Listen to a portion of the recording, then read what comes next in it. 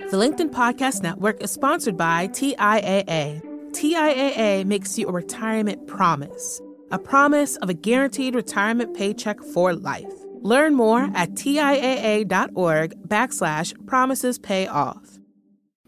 How can we stand better together?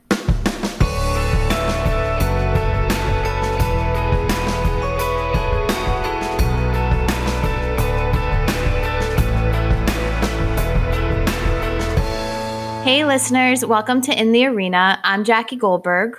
And I'm Leah Smart. And today we're going to bring you into part 2 of Racism in America and Earning Allyship. So in our last episode, we really had a raw conversation about race. We had actually never had a conversation about race before.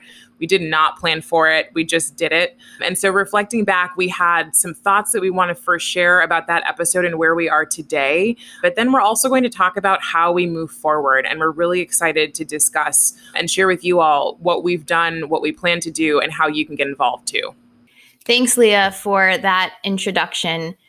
You know, I'm proud of us for having that conversation in the moment in time that we did. We did what we felt right, and we were vulnerable and open with one another. And yet, I re-listened to the episode just the other night, 3 weeks after we recorded it. And I feel like I've come such a far way in just 3 weeks in terms of my own allyship journey. And you know, I was honest in that episode and, you know, tears came out and we shared, and I'm happy about that. But at the same time, I'm really able to see where my whiteness came out. And there's acceptance in where I was at that point in time. And I think what I want our listeners to take away from this is that it's okay, right? I did the best I could in that episode, and I'm accepting that. And I'm on a journey as a white ally, and it's on me to progress and create the change for myself so that I can create change in this world.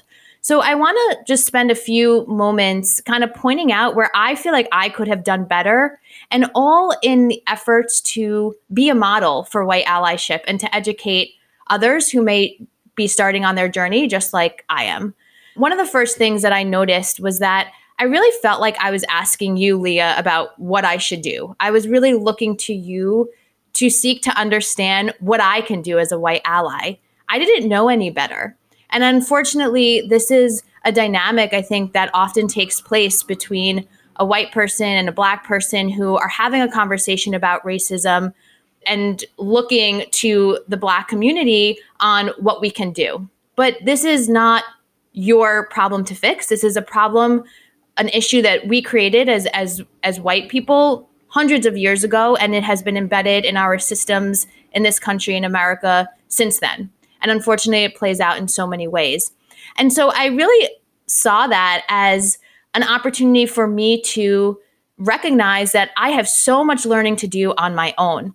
And, you know, while I can speak to you and lean on you in certain ways, it's not all of it. It's not the way that it should be done. You know, Jackie, that's such a great call out. And I so appreciate the fact that you're sharing it was uncomfortable. It was uncomfortable for me, too. Like, I think we both had that experience. What was valuable was being able to share my story with you. And that's where, you know, I left the conversation actually feeling like I was starting to process more and more of my own emotions. And at the same time, your call out is really important. And, you know, I will speak for myself and for what I observe sometimes, which is, you know, many people who look for help with diversity or help on their journeys reach out to us, to people who look like me. I can't tell you how many text messages I've gotten from people asking how to be better. And the intention is amazing, right? It's how do I do this better? I don't know how. The impact, though, is what makes it difficult for, you know, me at times, and I'm sure for others, to really engage in a conversation. And the impact is that it feels like we already really walk with that burden of racism, and then we're asked how to get rid of it. And sometimes I honestly just want to say back to people, like, why don't you ask the people in your family, the people in your environments? They're the ones who've created a lot of this. That's my annoyed response, right? But my compassionate response is, I understand that people don't know. And so I'm willing to be there in the moments that people need a resource, not to educate, but to point them in the directions they can go. Mm-hmm. Yeah, I think, you make such a good point, Leah. And I think that's the difference in terms of boundaries. Like we need all voices in the room. And it's different when I'm asking you about your experience and you're sharing with me your lived experience, what your life has been like and how racism has played a part in that. It's different than me seeking, what can I do, right? That's a different conversation. And so there's importance of having all of us wholeheartedly in the conversation, but also recognizing the boundary of what me as a white person needs to educate myself on versus going to you. One other thing that came up for me that I thought was really interesting, and this only really came to light after reading the book White Fragility, which I'll share more about in our later in the episode. But there was one moment in the episode where I said, we are all unique. We all have our own stories, which is true. I'm not denying that. However, what I've learned is that as a white person, looking at individualism actually doesn't allow me to see the systemic racism in our country. It actually takes me out of the equation. And so that little insight allowed me to recognize the part that I play in being white. And that's it, right? So by saying I'm unique and that I have my own story, it allows me to keep an arm's length from the true racism that is going on and the part that I play there. I also got emotional, at points during the episode, which was true emotion. But as a white person, it's really important for me to recognize why I'm getting emotional, what came up, because the last thing I need to do as a white woman is take the spotlight when we're in a conversation around racism. That is not my job. And so whereas you and I, Leah, are friends and we're able to be emotional and talk about this, I really recognize that in these difficult conversations, really keeping my emotions in check and making sure that I'm not, guiding the conversation to where you're consoling me or I'm getting something other than what I came for, which is really having a raw conversation. So these are just a few pointers that I've learned, and I really felt important to share today so that I can model for others on how to move forward on this path as a white person. I recognize that it's uncomfortable, but that cannot stop me. And so I'm glad we had that conversation, and I'm glad that we're having this today to kind of move forward and share where we're at 3 weeks later. Yeah, I am too. And it's funny, we talk a lot on this podcast about being unique and having our own stories. And the truth is we do, but we also can't miss the systems that we operate in. And so that's such a great point, Jackie, that, oftentimes, white people in this country get to say, well, I'm unique, I'm just human. But then you see one image of someone Black doing something that helps you confirm what you already thought, and you think it speaks for the entire race. So I think it's really important to call that out. Even for me, I am not speaking for the entire race, as I shared the last time, because we are all unique, and we need to look at our systems. I love the point about, keeping emotions in check. We both were on this journey of reading White Fragility, and what I took for sure from our conversation was that it was a breaking open. I didn't feel that you were trying to take attention from the situation, but I do think it's important, like you point out, as a white ally or someone who's white that's wanting to continue to earn their allyship, not to shift the attention back to them. Yeah. So we're excited to walk with you all down this path. We broke this episode down into 3 parts that we discussed. That's a really nice framework that you can think about. There's 3 parts to it. It's learn, explore, and commit. And so, we are currently in the midst of some really big change in this world. And as Jackie mentioned earlier, and what I've seen too for myself is like quantum leap changes, fast changes that are going to hopefully maintain momentum and actually change some of our systems, change the way we think about life and the world. So Jackie, do you want to kick us off with some of the pieces from White Fragility? Yeah. So the learn part of this 3-part learn, explore, commit is really about learning the history and doing your education around the systems that we have in place in this country that has not allowed for equality or equity or justice for the Black community.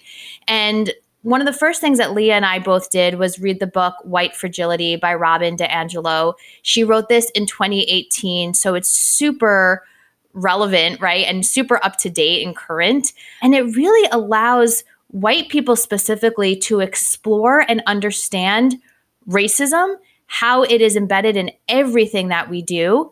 Really a way for you to look at things like implicit bias, what we mean by color blindness, what we mean by the good and bad, the binary system around racism, and then looking at your role in it, right? And understanding that white is a race. So there are some things that I really learned from White Fragility that I'd love to share today. It was eye-opening for me. And I will say to our listeners, it was a wonderful first step in my journey to getting an overarching understanding of racism in America and how it's affected me as a white person. And I also want to be clear that it is not only for white people. It talks about the fragility of white people and what we face when we have some of these conversations and why we shy away from these conversations for a lot of reasons. And it goes into detail on that. But it's really for anyone to read the book. Yeah, I mean, and that's something actually important that you call out, Jackie, is that it is for anyone. You know, these conversations often come back to the black-white, kind of binary conversation or the polarizing of the black and white experience. But we are living in a country with people of all sorts of descent. And what I learned from this book, was really coming back to, the anti-Black sentiment that we have in this country, and that everyone is playing a role. So even if you're not falling into one of these two racial categories, being able to look at how you play a role in anti-Blackness in your attempt to move closer to white supremacy culture. And I will say, I definitely felt weird saying white supremacy. I think I've said it more in the last 3 weeks than I've ever said it in my life, because we so associate it with this binary thing that Jackie mentioned, like, either you're totally crazy out there using all sorts of terrible, overt, racist words and phrases and having those interactions, or you're not, right? And that's not true. So really, it's taking a step back and saying, how has this society been built around white supremacy, and what role am I playing in trying to get closer to that space no matter my race? We all do it. And even as a white person, I look at white supremacy prior to these past 3 weeks and doing my own due diligence around this and thinking of people who are not me, thinking of the Ku Klux Klan, right? Like a very narrow understanding of what white supremacy is. And that is a lie. This world really is built around white supremacy. And one of the biggest takeaways is that white is a race. But as a white person, I never needed to acknowledge that. Right? I don't carry the weight of race around me. I don't have to worry about it. And this is where my silence comes in, right? Because my silence really protects the racial hierarchy that exists. And what it is that as a white person, I need to stop looking at myself as unique or outside of race. And I have to acknowledge that I have racist patterns. One of the things that Robin DiAngelo talks about is the definition of racism and how it's actually wrong. And what I'm really excited about is that 3 days ago, the Merriam-Webster dictionary came out with the fact that they are going to change the definition of racism in the dictionary. And what the definition is today, I don't have it up right now, but it really does look at like that binary position where it's around prejudices and looking at someone of color and being racist against them. But it does not acknowledge the systems that we have put in place in this country that have been created and ruled by white people. And so we don't have the voices in the room. We don't have the people at the top, who are of other races to weigh in. And so we have created a country and systems in place that have built this racism. And so changing the definition allows us to recognize that I have racist patterns, and so does everybody, because of the way that we've been conditioned to believe over time. Jackie, you mentioned with the new definition that, we're adding the systemization of racism. And I know you've been on this reading, listening journey beyond white fragility. Can you talk a little bit about some of the systems that you learned about? Yeah, for sure. And it's incredibly important. And I will say I am by no means an expert, but here's what I can share from my learning over the past few weeks. I watched the documentary 13th, which I highly recommend. It was created in 2016. So again, super current. And this really looked at injustices against Black people, but particularly in our criminal systems. So how over the past, few decades, I'd say within the 1900s, our criminal system has been set up to put more Black people in prison than white people. And this has had an effect on so many other aspects in terms of resources that they have, in terms of families being split apart. I mean, you name it. And so I highly recommend that documentary to learn specifically about the criminal system.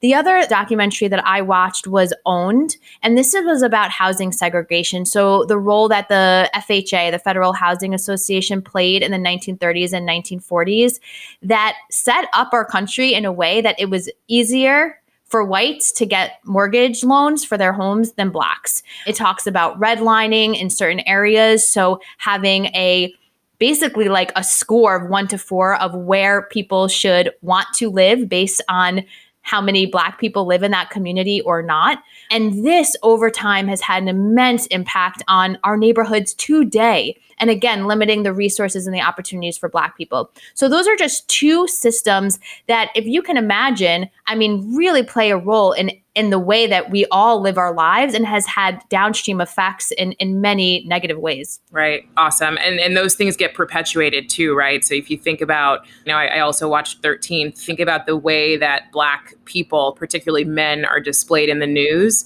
There is still absolutely a narrative that we are criminals, that we are, people that are consistently doing wrong. And so the media plays a really important role in this. Because we're in the middle of sheltering in place and COVID, I've become more and more hyper aware of how much the media plays into my own psyche, into my own world experience. And so I can apply that to COVID. I ask, especially for listeners, try applying that to how you see people of color and how you've seen us.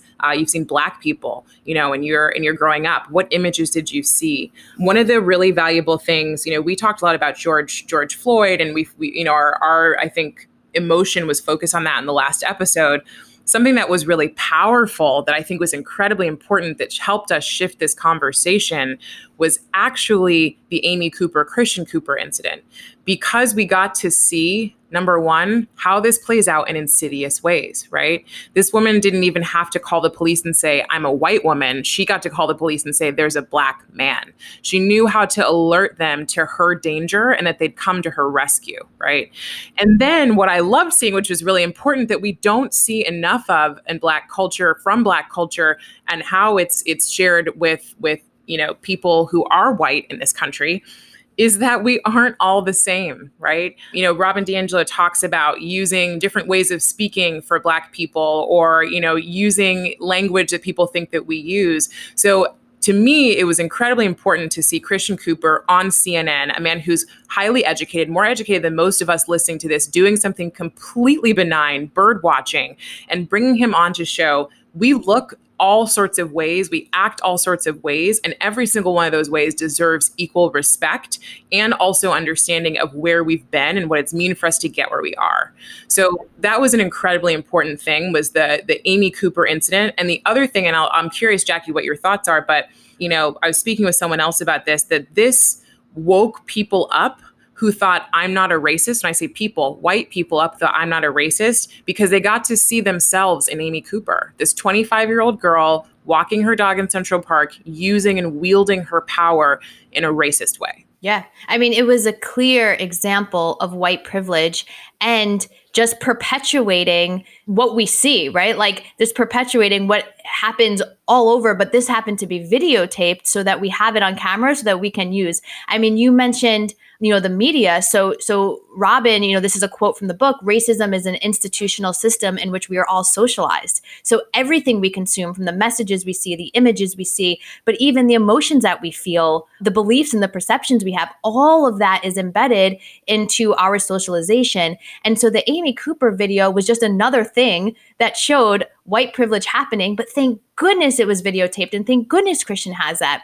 And I think that's what, part of the reason why this is so prevalent right now is because of our technology and the fact that people are videotaping these things. So now they are going viral. And a white person can watch a video and feel a visceral reaction to it. Whereas in the past, it was, okay to hear it and see it maybe on the news as being a news report, but not actually watching the video and having the body sensation that makes you feel like this is the most awful thing I've seen. Yeah, absolutely. And that has totally changed the game, and hopefully it will continue to. I mentioned this earlier, but I do want to just harken back really quickly to a woman that I discovered in the last few weeks. Her name is Michelle Kim. She's a CEO of a company called Awaken, and she focuses on diversity, equity, and inclusion. And Michelle has really been focused in the last few weeks on, she's writing articles on Medium, but focused on the last few weeks around 30 ways that Asians perpetuate anti-Blackness. Really great article.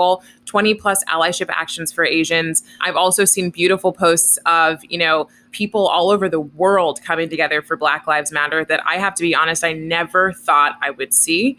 There is also this relationship that inside of, the non-white population that we all have with each other because of this perpetuated white supremacy. And it's typically one of, not liking each other, right? Because we're all trying to climb the ladder. And so it's like each person that you see that's not like you, that's trying to get into the white supremacy space becomes a threat. And so one of the things that's happened is over time, there's become this sort of caste system, right? From whiteness all the way down to Blackness and how likely you are to assimilate into white culture. And so I say this because I'm super proud to see Michelle doing this work because I myself have experienced situations with, people from Asian descent treating me differently and knowing that it's because of this insidiousness, but B, because she's giving actions that people can actually take and helping us all recognize, again, we all play a journey. If you also watch Patriot Act, Hasan Minhaj spoke on an episode recently also around Asian prejudice and anti-Blackness in order to assimilate. And so I'm just proud to see more and more people of all races standing up because, again, this is not just a white-Black problem. It started there, but it won't end there. So true. It is embedded in our entire world. And, we talked about this, like there's almost the totem pole, right? You said like from whiteness to Blackness. And we look at each other, Leah, and we're like, this is made up. Like who made this up? We are all human. We are the same. And thank goodness for people like Michelle Kim coming out and providing these insights, providing these resources. And there is beauty in seeing people around the world coming together and fighting for Black Lives Matter. Absolutely. I want to move into our second part, which is explore. So I want to be clear that the learn will never stop, right? This is all a journey. We are never 100% knowing everything. Even Robin DiAngelo, who writes Right for Julie, says she is still making mistakes, saying the wrong things, and that is part of it. So the learning does not stop, but we'll move into the explore piece. So this is really exploring within yourself, looking at your own self, your own journey, and being able to apply some of what you've learned to how you will be doing your own progress in moving forward. So I want to share 2 examples of what I've taken over the past few weeks and how I've implemented them to help inspire others to do the work, but also just show like the clarity that I'm receiving by doing this. The LinkedIn Podcast Network is sponsored by TIAA. In the last 100 years, we've seen financial markets swing, new currencies come and go, decades of savings lost in days, all showing that a retirement plan without a guarantee, quite simply, isn't enough. So more than a retirement plan, TIAA makes you a retirement promise. A promise of a guaranteed retirement paycheck for life. A promise that pays off. Learn more at TIAA.org/promisespayoff. Hi, I'm Tomer Cohen, LinkedIn's Chief Product Officer. On my podcast, Building One, we dive deep into what it takes to build great products. Recently, we had Zach Perret, the CEO of Plaid, and he shared about his struggles building a financial app for consumers and how he was able to turn it all around with a critical pivot. Take a listen. I personally couldn't resonate as much with the consumer set that we were trying to reach. I just didn't have that level of empathy. When we made the shift to building a B2B product, though, I was building the product that I wanted. My co-founder and I were creating the product that we wanted ourselves, and we had so much empathy for what that product was. Such a great insight. In that sense, we got lucky because we were creating a thing for ourselves. And then the people that we were talking to also had the same problems we did. They were fintech developers. We'd been a fintech developer. We've been trying to build a fintech product for a year. And so we had such deep empathy. We had such a clear ability to... If you want to hear more of Zach Perret's story and the lessons that follow, listen and subscribe to my podcast, Building One. So one of the things that I read this week was a post by our global head of diversity, inclusion, and belonging at LinkedIn, Rosanna DeRuthi. And she poses the question, I'm going to read it verbatim, and I'm going to share with you what came up from me. So the question that Rosanna poses is, what would happen if white people honestly reflected and shared a time when you and your privilege caused you to think, say, or do something racist or biased?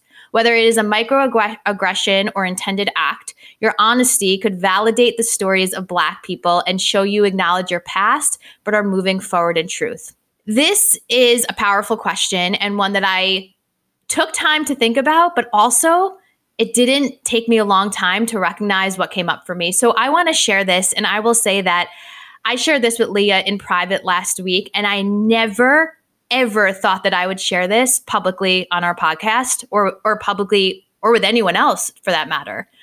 But I recognized when I looked at this question that there was a time, and probably not too long ago, I'd say maybe 2 years ago, where I recognized that when I was walking down the hallways at work, I was less likely to say hi to a Black person that I didn't know than to a white person that I didn't know.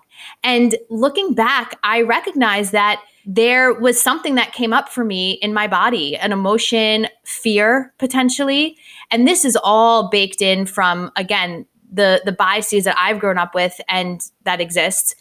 And that is true. That was a truth for me. And that is really hard to admit. But in doing so, I am saying that I want to really model and show that what can come up for you when you answer this question, when you look within yourself and what you can admit to yourself, and not allowing the shame to take over, but say, you know what, this was something that I did and I will never do that again. And I am moving forward.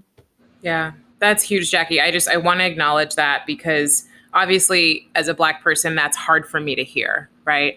And, this is where the work comes in on both sides, right? Like you and I are both coaches. We've both been doing a lot of work on ourselves and, over the last, number of years, and it's a continual journey. But I think in the last year or so, I've been equipped with enough to understand and to really tap into my own compassion. And I'm an incredibly empathetic person anyway. But this is calling my empathy to the table. It's calling my compassion to the table. And for anyone listening who, hears that and is sad or is disappointed, call your empathy and compassion to the table.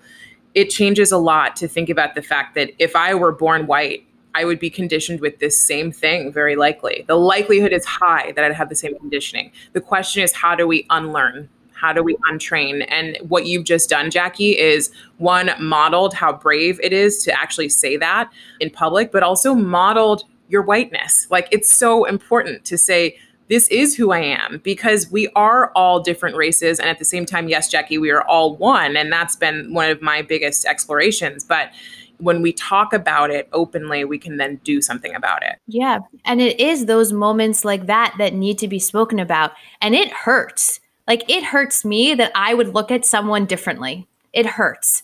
And what makes me want to move forward is also having a compassionate friend like you who can look at that and say, yeah, that hurts. And I am going to be empathetic and compassionate to your experience. The other one that I want to share is that in the past, when police brutality incidents have happened, protests around Black Lives Matter have taken place, I never had said something to the Black people in my life, right? I always felt uncomfortable to go up to them and check in on them and say, how are you doing?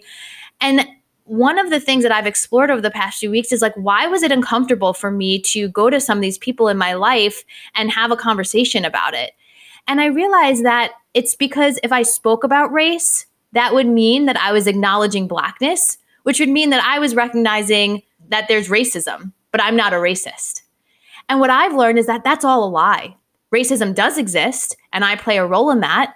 And by staying silent, I'm actually further perpetuating the role of racism rather than doing the opposite. That was eye-opening for me.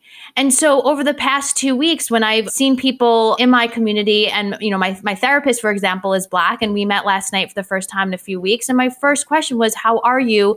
This has been such a hard time. How are you doing? It's been a heavy time for all of us. And I want to have a conversation about it. And, it's in the past, I wouldn't have said anything. And so these are little small steps that I'm doing to explore where I've been in the past that will help me move forward. And again, this is just the beginning. Yeah. And it's something you said that I've seen before and I've felt in primarily white environments, is that also acknowledging Blackness is a derogatory thing. Yeah. It's not derogatory to talk about someone being Black, just like it's not derogatory to talk about someone being white or someone being Latinx, or someone being Asian. Those things shouldn't be derogatory. Even that is an insidious way that we perpetuate this, right? It's our own fears around how we might offend someone by saying they're Black. Like, no, it's more offensive if you don't acknowledge it, right? And this is what it means to step into this space of what's being called now, anti-racism. Yeah. Exactly. Great. So I will share, one of my learnings too, because I mentioned earlier, this has felt like a forced quantum leap in my own transformation and progress. Mine is, of course, a little bit different, right, than Jackie's, but it comes back to white supremacy culture, which is the issues I've had with my own race. So I shared in the last episode that I was on the phone with my therapist that week talking about intra-racial discrimination. And I want to first say that, oftentimes when this conversation gets brought up, white people will use that as an out, or other people who are not people of color, or even people of color will use that as an out to say, see, they're not nice to each other. What I want to take back, and I want to take this back a little bit, is that a lot of what's perpetuated in cultures outside of whiteness is self-hatred based on what white supremacy has done to us. We haven't been celebrated, so sometimes it's a much bigger leap for us to celebrate ourselves. So the challenges that I've had are, a little bit different in that I grew up in Oakland, which is a pretty diverse place. We have a strong Asian population, we have a strong Black population, we have a strong white population. Socioeconomically, it's a little bit different, right? So, I always think about New York City. When you turn off the lights, where is everybody really? The reality is most of us live in segregated environments, right? And so Oakland is a little bit different, but we still play out many of the themes you see in the more distinct places like a Chicago or a New York. What I noticed for myself is, when I was young, when I was in 6th grade, I remember going to middle school, and I remember the experience of having people that looked like me tease me for the way I talked. I spoke too white, or I didn't do my hair the right way, or I liked the wrong music, or why was I so weird? Or, I didn't live in the same places that they lived. And so what I found was in my own pain of experiencing that bullying that I ran the other way. But over there with other white people who became my close friends and some who had already been, I was never white enough for them either. So I fell into this really strange place of not feeling Black enough for Black people or white enough for white people and not knowing really where I belonged. So I clung to a pretty small group of very close friends, one of whom is Black, who's had a very similar experience, and others of all races that I felt like I could kind of fit in with. But I still felt that pull of what I now have the lexicon to say is white supremacy, right? And so I in no way meant to do this, but I, over my last number of years, since 6th grade, have been faulting people that looked like me for the pain I experienced at that point in my life. And so that was a fast progress, leaps and bounds transformation for me, and going, holy SHIT, I'm perpetuating this too, because I'm not being kind to certain people because of assumptions that I'm making, and it's all based in really deep-rooted pain. And the reason this pain is really important, and I want to share this because for those of you who maybe haven't experienced going through therapy or aren't familiar with the brain and how we work and how we're wired, our subconscious essentially takes in information through our whole lives, through the majority, of our early lives, and tells us what life is about, tells us what to expect from the world. So things that have happened to us before generally the age of 14 are so baked deep into our subconscious that we have to purposefully look at them and extract them. This was something so baked deep into me because it was pain. It was in some ways a little bit of trauma from the bullying. And I didn't have to look at it though. I pretended it wasn't there. So this pulled it right out of me and took me straight into a place of saying, all right, I'm done. One of the other things that happened was last week, often I'm a big runner. And so I was on a run. I just put down White Fragility. I was reading it. And I just had this huge aha moment of how all of this is made up. I looked at the role that white supremacy has played in my life, not with shame, but with trying to process it and thinking about how I can take fast action, and even having some gratitude because I am where I am in some ways because of it, which is kind of messed up, but true. But it's really just looking at it and going, this is all made up. I mean, since the beginning of time, human beings have found ways to basically say, create caste systems, right? I'm better, you're worse. This is no different. It's just that now we can start to wake up because we have more information, we have more consciousness as a collective, and we can actually say, all right, great. Now that we know that race has nothing to do with anything except where your racial background developed in this world, what can we do to peel back all the BS that we've created around it to create our own caste system? Yes. Thank you for sharing your lived experience. This is what's important to have these conversations, to understand how racism has played a role in your life on both sides, from the Black side, from the white side, and as you as an individual and how it showed up for you and the impact that it's had on you. Thank you, Leah, for sharing that. And I was just sitting here and just wanted to eat up every word that you were saying and really take it in. So thank you. And thank you for modeling what that looks like so beautifully and sharing those words. You're right. Like, we have a lexicon to talk about this, and it is white supremacy, and it is the racial hierarchy that we've built in this country, in this world, and we need it to stop. So I do want to move forward a little bit into the commit piece, right? Like, this is the last piece for us around this 3-part learn, explore, commit. And commit is what actions we will take to create real change. Again, this is a journey, and what I'm committing to and what I'll share right now is just, in the shorter term, some long-term commitments, but kind of something that I'll be doing in the shorter term. And then this conversation is not over. This was one that we will continue to have. So one of the things that I would like to share is a book by Layla Saad. It's called Me and White Supremacy. And what it is it's a 28-day journey, and it allows you to actually do exercises over the course of 28 days to help unpack bias, unravel white privilege. You learn a lot about anti-Blackness, about racial stereotypes. And all of this is the goal to look within yourself so that you can help improve race relations moving forward. So really embedding this into who you are to really transformationally change and create social change in this world. Jackie? Yeah. Why might this be hard for white people to do? You mentioned shadows before. You're looking at your shadows. You're going in deep. You're acknowledging racism that exists within you. You're admitting to yourself that you've been racist and that there are things that you've done that have affected people in this world. And that's hard. It's hard to admit. There's guilt that will come up. There's sadness, and it is hard. And just like we talk about transformation work and looking within and looking at your shadows, not everyone does it because it doesn't feel good. And yet on the other side is freedom and liberation for yourself and for those around you. And so it is a hard, thing to do, but that cannot stop us, right? I mean, okay, discomfort, hardness, it cannot get in the way. This is too important to not acknowledge. So I'm joining a book club where we are reading this book and doing the exercises together and meeting once a week. I'm really excited about it. And I'm excited to see how I, change in this journey. And then as far as my other commitments, something that I did over the past 3 weeks was I sent an email to my family and friends, sharing with them where I've been on my journey and how I've woken up. And I shared some resources as well for them to start their white allyship journey. And when I say my family and friends, they're all white. And I will say that right out. They are all white. So this is my network, and I'm committed to educating people, the white people in my life, about racism, and then taking responsibility to interrupt racism. Robin DiAngelo talks a lot about this in her book around interrupting racism. That includes things like identifying moments of racism and speaking up about them, educating others, and having more Black people in my life, right? Cultivating relationships with Black people and people of color, right? Looking at my network and being like, wow, this is awful.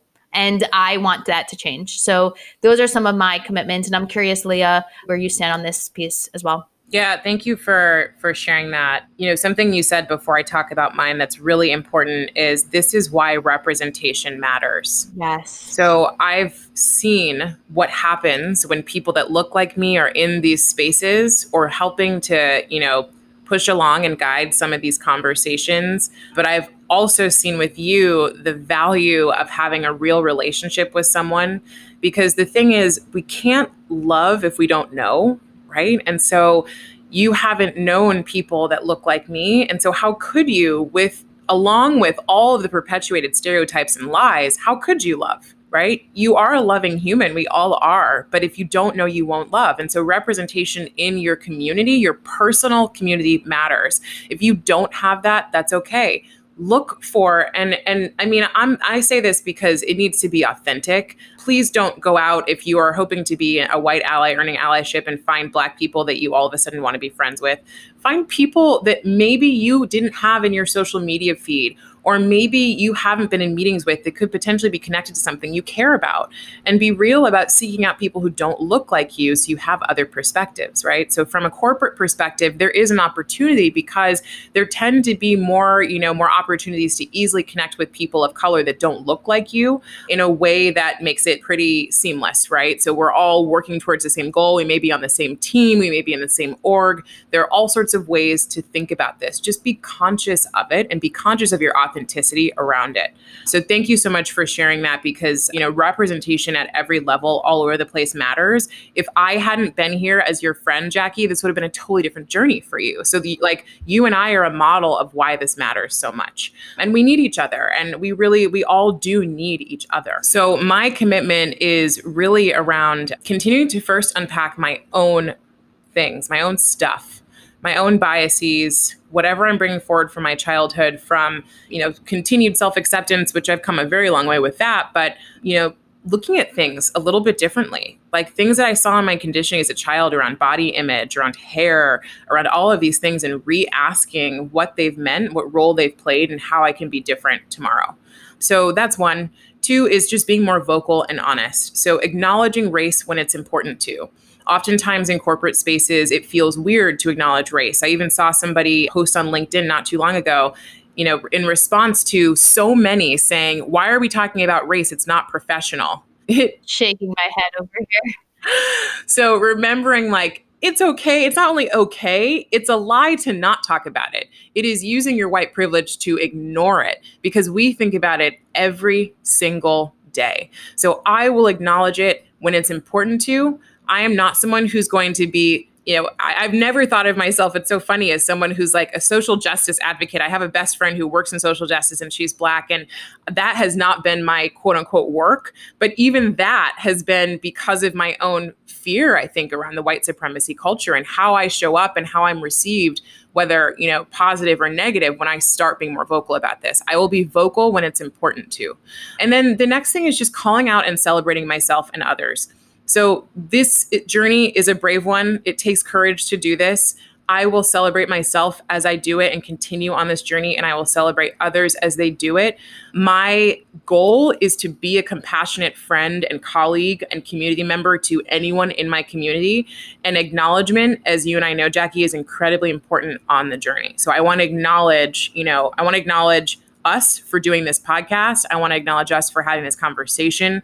I want to acknowledge you for going on a journey that you could easily turn your back on. And I want to acknowledge myself for looking at the journey that I need to be on too, to help us all get to a place that is more peaceful, more loving, more joyful. And I want to acknowledge all of us as a global community for doing the work to bring ourselves back to what is truly our essence, which is one humanity, one type of person, one heart, and really being able to create that for a generation to come.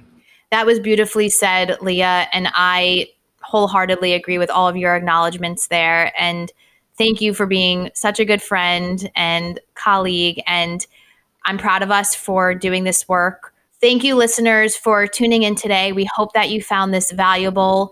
listening to our conversation. This is not the end. We will continue talking about this, not just today, but moving forward forever. It is so important, and Leah and I will continue to be here with you on this journey. If you all want more of In the Arena, you can find us on LinkedIn. We have a newsletter under LinkedIn In the Arena. You can also find more episodes of our podcast on Google Podcast, Apple Podcasts, and Spotify. We are so excited again to be on this journey with you. And until next time.